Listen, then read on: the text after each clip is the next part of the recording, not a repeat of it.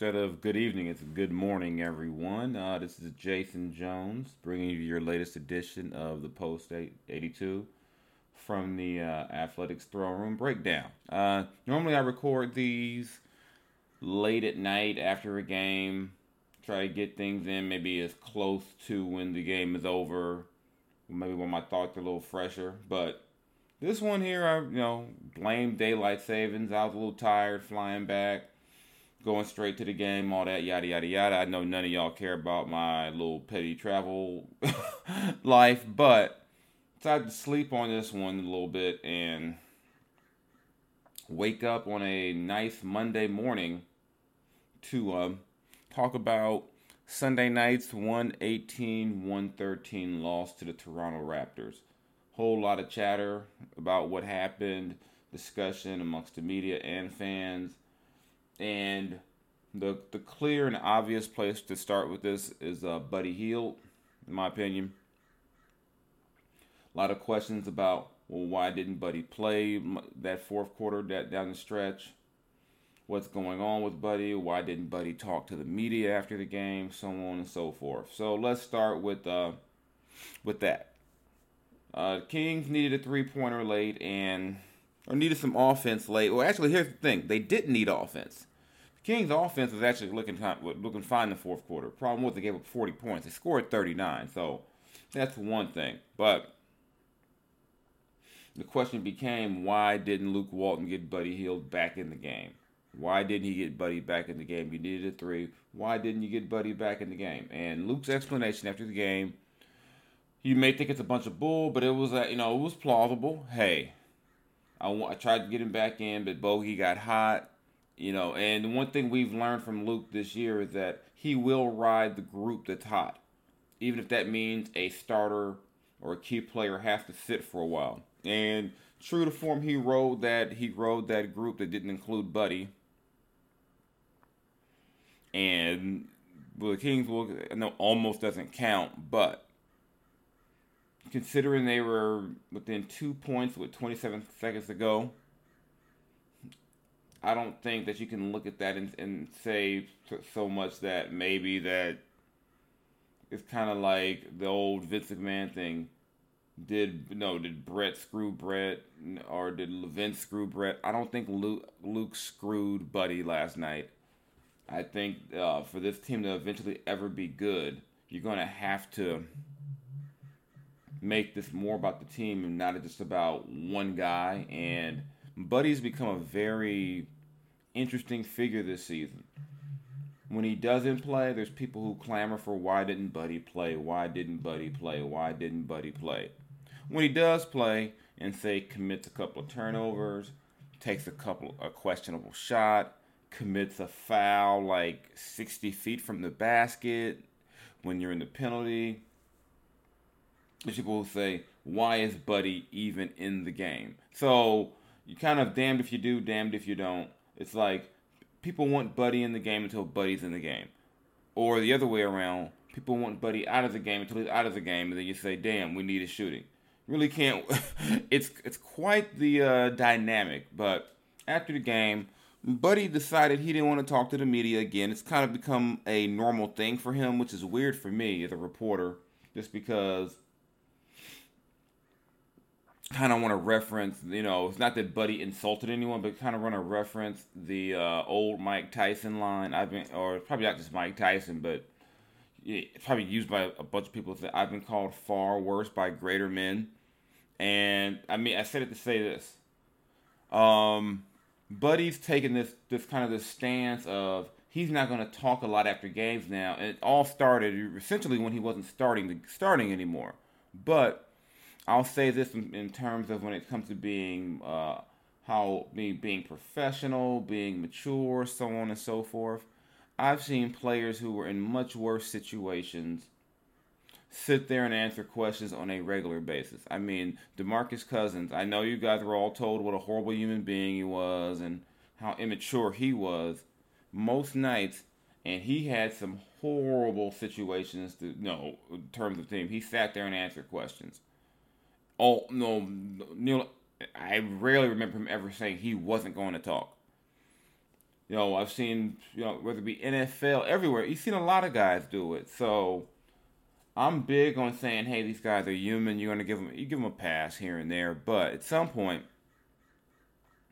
this can't be a thing or what Buddy has to realize at some point, this thing of I'm gonna be having attitude or this and that or no, don't talk to me. And like I said, and he does it a lot now, and he has to see what it looks like. It looks like he's being immature. He looks like he's being a poor teammate. And I know people are. This is not what I'm accusing him of, but this is what people say when you see a guy do this, because you're leaving other guys to answer for you, and it's not a good look for him. And maybe there's someone like he got an OG could tell him, hey man, that's not how you handle this, because especially as the team has been 13-7 without you starting. It's not. It does make it look like you're in a funk or you're mad because you're not getting your way, and that's not what Buddy said. But Buddy didn't talk, so people are going to speculate, and that's what it looks like. So, but and the thing is, we all like Buddy. Buddy, I think Buddy was a hard worker, good guy, good heart, and you don't want to see a guy get that malcontent label. But in a lot of ways, Buddy's also done this to himself. It started way back in the preseason, the contract stuff. You call your coach out while you're playing bad, mind you, for not trusting you as you're playing bad. And then, this happens after, as your team is playing better. So, hey, it's to me, it's a lot to kind of think about. And I think I don't believe that what happened to him not playing late was anything I say personal or anything in that of the sort. I do think that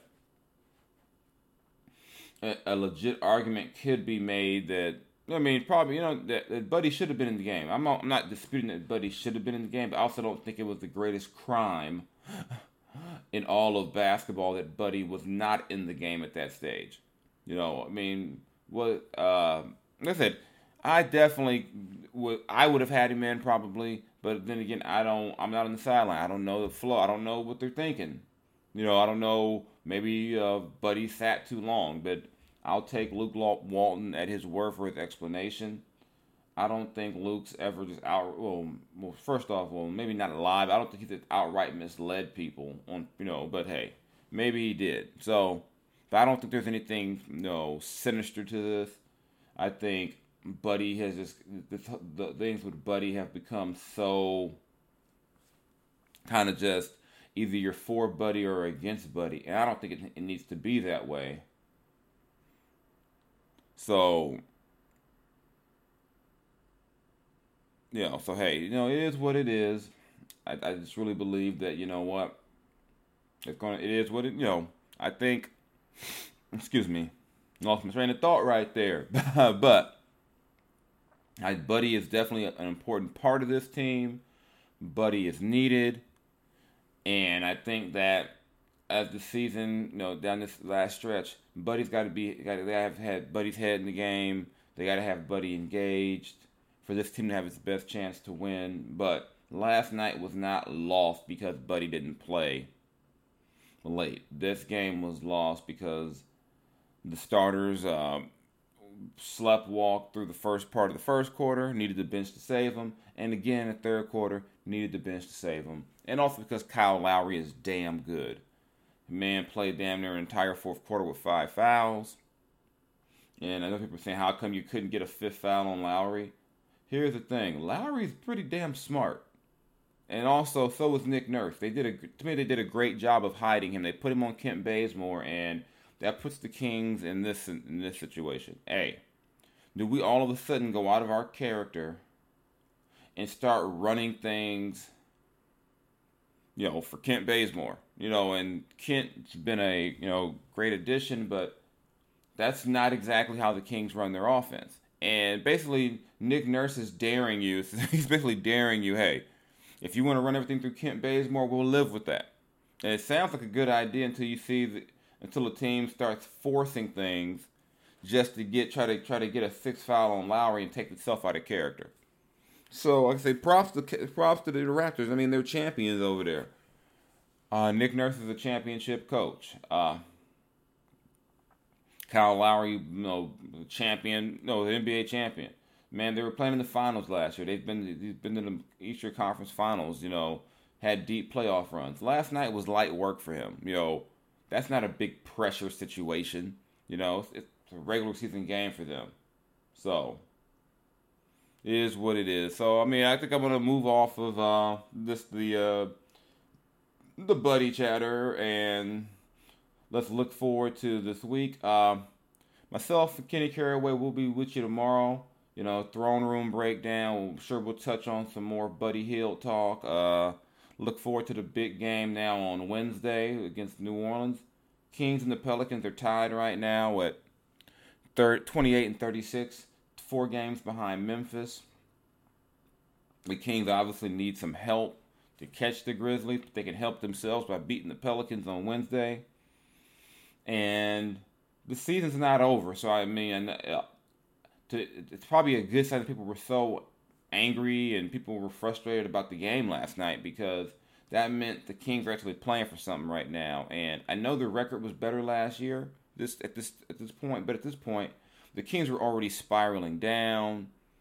I don't think anyone who was rational thought they were going to make the playoffs at this point, just because they were, teams that make the playoffs play their best down the stretch. The Kings were playing worse as the stretch went down, than the stretch run of the season. So I still think the Kings are in a good place. I don't think this losing to the Toronto Raptors on the second night of a back-to-back, when the Raptors have been sitting around since Friday, also since playing your third game in 4 nights, all those things. I don't think the loss last night was the worst thing ever. You're still in it. You just got to handle business. It starts Wednesday, trying to take out the Pelicans. So to me, it is what it is, man. You roll with it. No need to turn the whole buddy thing into some type of issue, conspiracy, all that stuff. I think the Kings are just in a fine spot. So it would have been better with a win, but season not over. Just handle your business on Wednesday, then everyone will be happy again. Now this thing goes. So y'all know what to do. Y'all know where to find me. Like I said, we'll be back tomorrow. Myself and Kenny doing what we do. My latest article is up on theathletic.com talking about the possibility of a lineup change with these Kings and their slow starts lately. Luke said he wasn't going to make a decision last night, obviously. He was going to go through and look at the film. He's going to make a decision just after a loss. But with some of these slow starts, I'm thinking Richaun Holmes, who has played 2 games now, goes back into the starting lineup. And this is not blaming Harry Giles. I know we're going to assume this is a shot at Harry. But I think if you're talking about a stretch run for the postseason, this isn't the old years where it was all about developing your young guys and getting your young guys, better, trying to win games. And I think if that's the case, you go with your vet, you go with the guy who started most of the season before his injury, you go with Richaun. So, no word on that if it's official, but don't be surprised if that happens. So, hey guys, that's what I got. You know where to find me again, Mr. Jones, LBC on Instagram, Mr._Jason Jones on Twitter. I'm going to catch up and watch Elimination Chamber because I was working yesterday, and see what happened on the WWE side. Y'all be good out there, and we will hear my annoying voice, takes, opinions, yada, and all that good stuff tomorrow. Y'all be good out there, and I'm gone.